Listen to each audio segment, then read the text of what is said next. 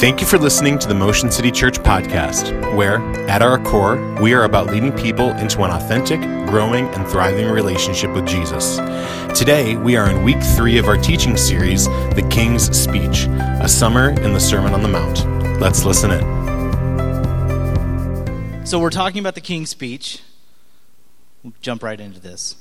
You ready? If you were here for the last time I preached, this is going to be completely different. So if you didn't like that, you might like this one. If you like that one, you might not like this one. Or you just might not like this one at all. I don't know. But the King's Speech, it's Matthew chapter 5 through 7. He's on the mountain. He's talking to his followers. And in a speech, in a paper, in a sermon, you always start out with some information, right? And then before you finish the introduction, you hit the thesis statement.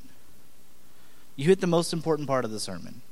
You hit the most important part of the speech. And then everything else builds off of that. Everything before it led up to that point, and everything after it follows that point. This week, we're at the thesis statement. This is the most important 4 verses of the speech. Because everything that flows before and after this is based on these 4 verses. So let's read them together. It's Matthew chapter 5, verses 17 through 20. Jesus says, "Don't misunderstand why I have come. I did not come to abolish the law of Moses or the writings of the prophets. No, I came to accomplish their purpose. I tell you the truth, until heaven and earth disappear, not even the smallest detail of God's law will disappear until its purpose is achieved. So, if you ignore the least commandment and teach others to do the same, you will be called the least in the kingdom of heaven. But anyone who obeys God's laws and teaches them will be called great in the kingdom of heaven. But I warn you, unless your righteousness is better than the righteousness of the teachers of religious law and the Pharisees, you will never enter the kingdom of heaven."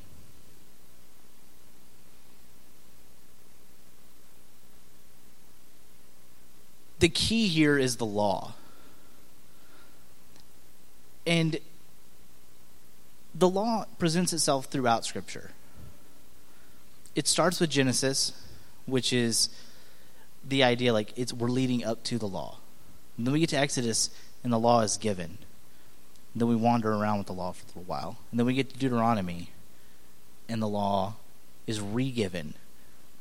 And then it plays itself out throughout Scripture. The law is one of the most important pieces of Scripture. To the Jews, the Scripture is the law and the prophets. It's the most important part.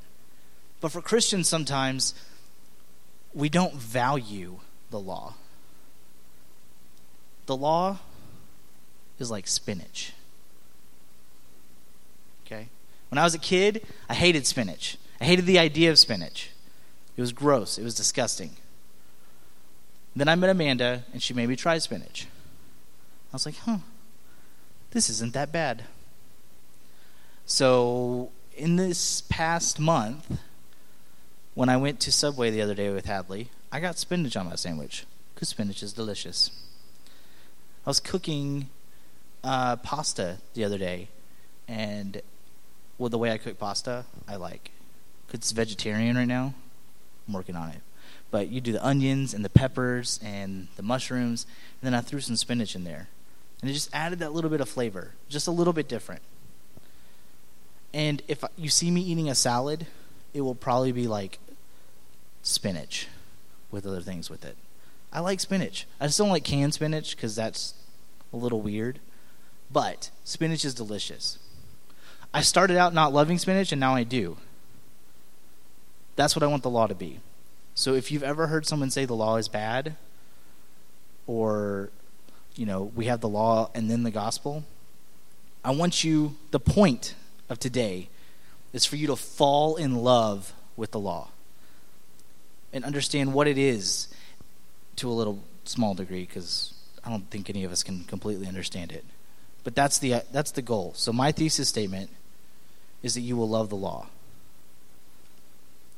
And one of the things we have to look at is when Jesus was born, he was born into the law. He wasn't born the way we are. We are born in the new covenant in Christian faith, but Jesus was born under these rules. He was born in a place where he had to obey all the rules. And we know that he was without sin, so we know that he obeyed all of those rules. So Jesus loved the law. But Jesus was also God, right? So it's not that he was subject to them just as a human, but he was also as God, the creator of the law. He had a special relationship that no one else could have. And so because he was the one who created the law, he could then fulfill the law also. And we're going to look at that right now. So we have to take a step back and say, well, what is the law? We're going to go back in time. Is everybody ready to get in the time tunnel? Have you guys seen Dinosaur Train? Let me tell you something. Dinosaur Train with the time tunnel, you'll never get past it. So we're going to get in the time tunnel, and we're going to go back to that point in Deuteronomy when the law is being restated. And in the ancient Near East, around the time that Israel was leaving Egypt and moving to the Promised Land, there was a thing called the Suzerain Vassal Treaty. Has anyone ever heard of that? Because I hadn't heard of it till this year, and I was like, whoa, that's awesome.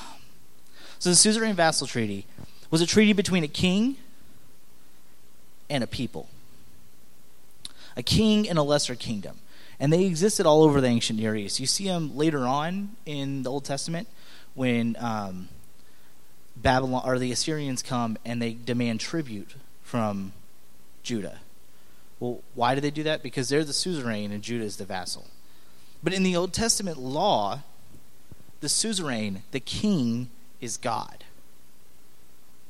And the vassals are the people.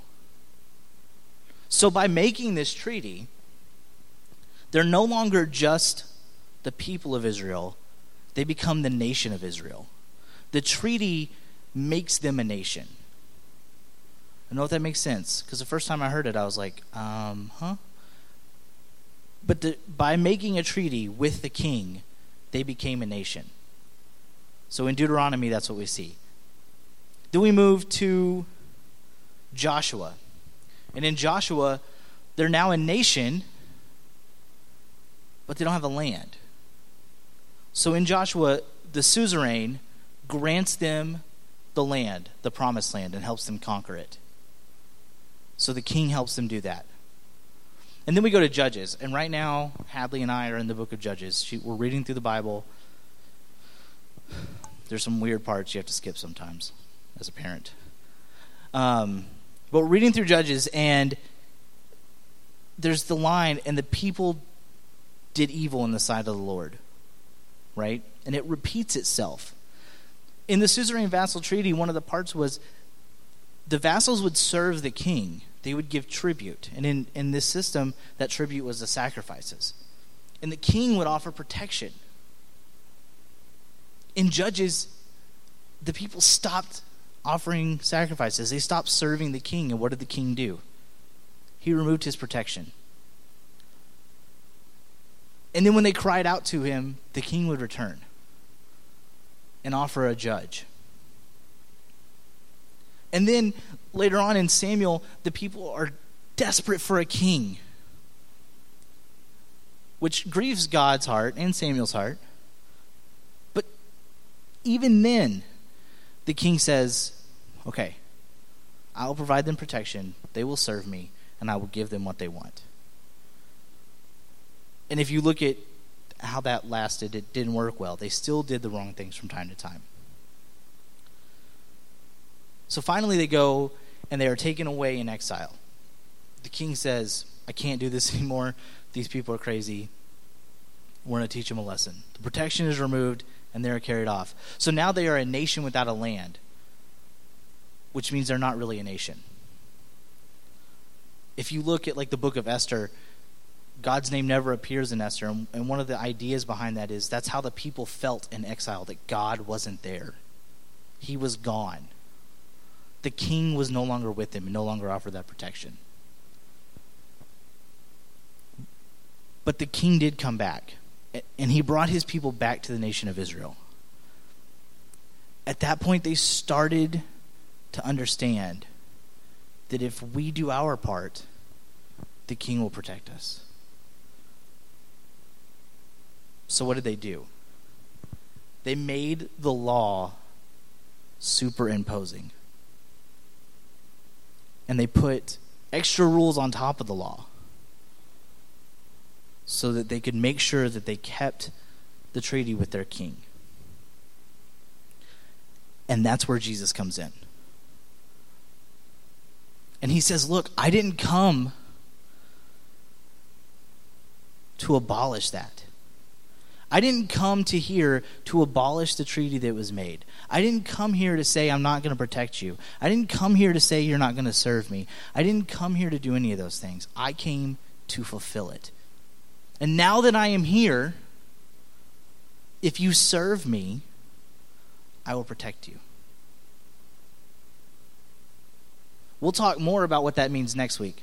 This is one of those crazy sermons where if you come back next week, you're going to get a lot more, because I want to talk more about what does this mean to accomplish the law. And Jesus, the rest of the chapter is just Jesus explaining what that means. We're going to talk about that a lot next week. So the accomplishment is Jesus saying, now that I am here, now that the creator of the treaty is here, now that the king is here, you can serve the king directly. You don't have to do it through the system.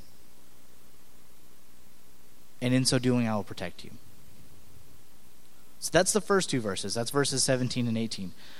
And then Jesus kind of shifts a little bit. He stays on topic, but there's a little bit of a turn. And in verse 19 and 20, we see that two different groups are contrasted. And it was a little difficult. Like when I was reading it, I was a little confused at times. Probably because, well, whatever. But I was a little confused. And the two groups contrasted are in verse 19, he talks about those in the kingdom of heaven. And in verse 20, he talks about those outside the kingdom of heaven. It's not like we read it so often, or let me rephrase that. I have read it so often and read verse 19 and said, so if you ignore the least commandment and teach others to do the same, you will be called not in the kingdom of heaven. That's what I've always read it. But that's not what it says. It says you will be called the least in the kingdom of heaven. But anyone who obeys God's laws and teaches them will be called great in the kingdom of heaven.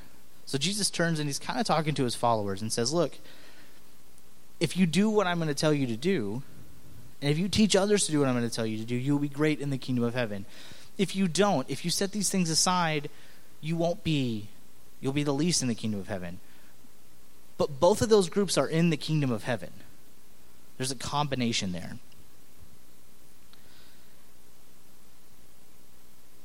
I really don't know. Again, next week we're going to get into a lot more of like, what does this mean? And what are the things that Jesus is talking about? But verse 20 is the one that everything kind of hinges on. So we talked about those verses, and I hope that we understand them better than I did when I started this.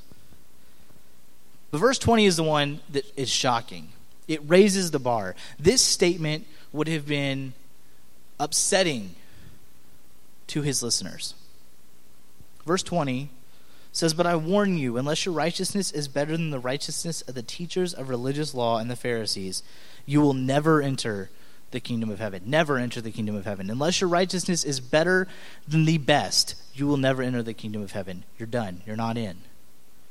Unless your righteousness is better than theirs, you can't do it. That's a shocking statement. Because for the Jews, following the law was the way to be in the kingdom of heaven. Following the rabbis, following the Pharisees, following the scribes, the teachers of the law, that was how you did it. And in this statement, Jesus says, unless you are more righteous than them, you're not in. And it's a very shocking statement. And almost one that I wonder if we really understand sometimes. So I have made an illustration. Is everyone ready for the illustration? All right. So imagine the thing that you love the very most. The activity, whatever it is, I don't even know. Whatever you love most. Something that you can do. Everyone got their thing? Now imagine the person that is the very best at that thing. That sometimes takes a little bit longer. So now that you have the thing, and the person's the very best at that thing, I'm going to make you a deal. The only way you can stay alive is if you are better than that person. How's that working out for everybody? It's a really hard thing to do. And I want to say that that's not even like the way the game is played. The game is even harder than that. I wrote this one down. In football, sorry, if you don't like football, I've got another one, promise.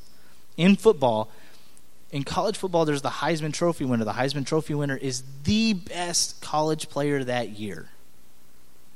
What's funny is if you look at like the list of Heisman Trophy players and how they did in the NFL, the professional league, some of them don't do so well.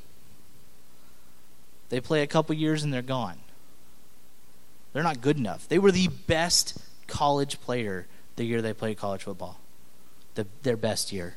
But then they go to the NFL, the pro league, and they're out. They were the very best. And then they're out. Maybe your thing is singing. Or you like American Idol. So imagine that you win American Idol. You're the best of American Idol. So I looked it up. Statistically, the best American Idol winner is Carrie Underwood. She has sold 16 million albums.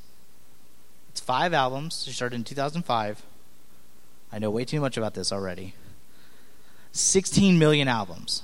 I think that's pretty good. But she's still not better than my dear Taylor Swift.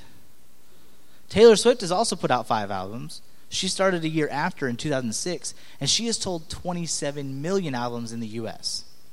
That doesn't include worldwide, because I didn't remember if Carrie Underwood did or not. So same number of albums. She has 11 million more albums than the very best of American Idol. And this is how we have to think about it. Our very best is still not good enough. Being better than the best is impossible. And Jesus' hearers were understanding the impossible task. They were starting to grasp, this is going to be the hardest thing ever. How am I going to get in the kingdom of heaven? What in the world am I going to do to get into the kingdom of heaven if the very best of the best can't get in? What is the law good for if I can't follow it and get into heaven? My entire life has been based on this law. This treaty that was made my entire life. And yet it's not good enough? What am I going to do? In the next few verses, also known as next week, we'll talk about that. Talk about what Jesus is saying. And he'll make it clear just what fulfillment of the law is.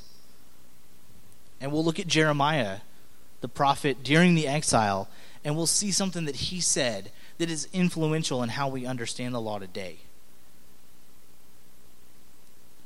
But for today, we're going to look at Galatians chapter 3 and verse 19.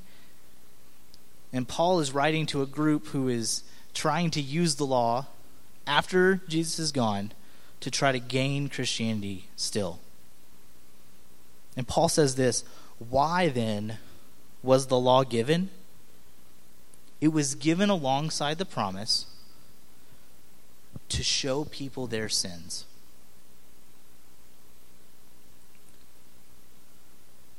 I really want you guys to love the law. The entire Old Testament is beautiful. Without it, we would not know a lot about what we know about God. his nature is there in the law. We see the most important commandment is to love your God with all your heart. We see his nature kind of come into view, and then when we get to Jesus, we see it embodied, and he is here. But if all you do is love what's in front of after Jesus' birth, and you're like, oh, the Old Testament's cool, but it's not as important. First off, that's not what the people in the New Testament would have said, so we shouldn't say that. And second, it's definitely not what Jesus would have said. He loved the law. The law also shows our need for a Savior. Without it, would we know what sin is? Some people say, well, yeah, because we're moral people. According to the Bible, we're evil people. And the law shows us that we're evil and shows us that we need a Savior. So I want you to love the law because Jesus loved the law. It shows the nature of God. And it shows your need for a Savior. And then out of that love for the law flows the love for the Savior. I want you to love the Savior who showed us the inadequacies of the law. And he is going to point out, again, next week. You should show up next week. It's going to be good. He points out, this is what the law is. This is what it actually is. I'm going to tell you what it actually is, guys. But this is his statement of, this is what I'm going to tell you next week. Or for Jesus, I will tell you in a few minutes, but sorry. But this love for the Savior that came to redeem us, it's there because we understand how inadequate we are. The more you can understand, wow, I could never do those things, the more you understand your need for a Savior. The more you understand, wow, I've done a lot of those things in the last week that Jesus talked about. The more you understand how awesome it is that he says, yeah, it's okay. You understand when in Judges, when they do evil for 40 years and they cry out to God for help and he sends someone to help them. That blew Hadley's mind. She's like, why is he sending help for him? Why didn't he make him wait a week? I think that's what she said. I was like, well, if you cried out to God, would you want him to wait a week? I guess not. The law tells us we're not worth it. And the Savior says, it's okay because I'm still the king and I'm going to get you. I don't know if that was clear. This was really hard to write. I just want to throw that out there. It's one of the hardest things I've ever done. Next week should be a lot of fun because we're going to talk about all the sins that you all do all the time. Let's pray. God, thank you so much for being here with us today. I pray that this week as we go, that we'll dive into the law and we'll look at it and look at the beauties of what you did in the past. I pray that, God, your law will be written on our hearts. And that we will follow God's law as well as we can. And God, that when we mess up, not if, but when, Jesus, we know that we can call out to you and you will rescue us. Thank you, King Jesus. I pray these things in Jesus' name. Amen. You guys have a great week. Come back next week. Next week. And also, sign up for marriage night. It'll be fun. We'll see y'all then. Thanks for listening to the Motion City Church podcast. We hope that you have a great week. We would love to invite you to join us at Motion City Church every Sunday morning at 10:30 at Falwell School in South Minneapolis. To find out more information about Motion City Church, please go to www.motioncitychurch.com, or you can follow us at Motion City MN on Facebook, Instagram, Snapchat, or Twitter.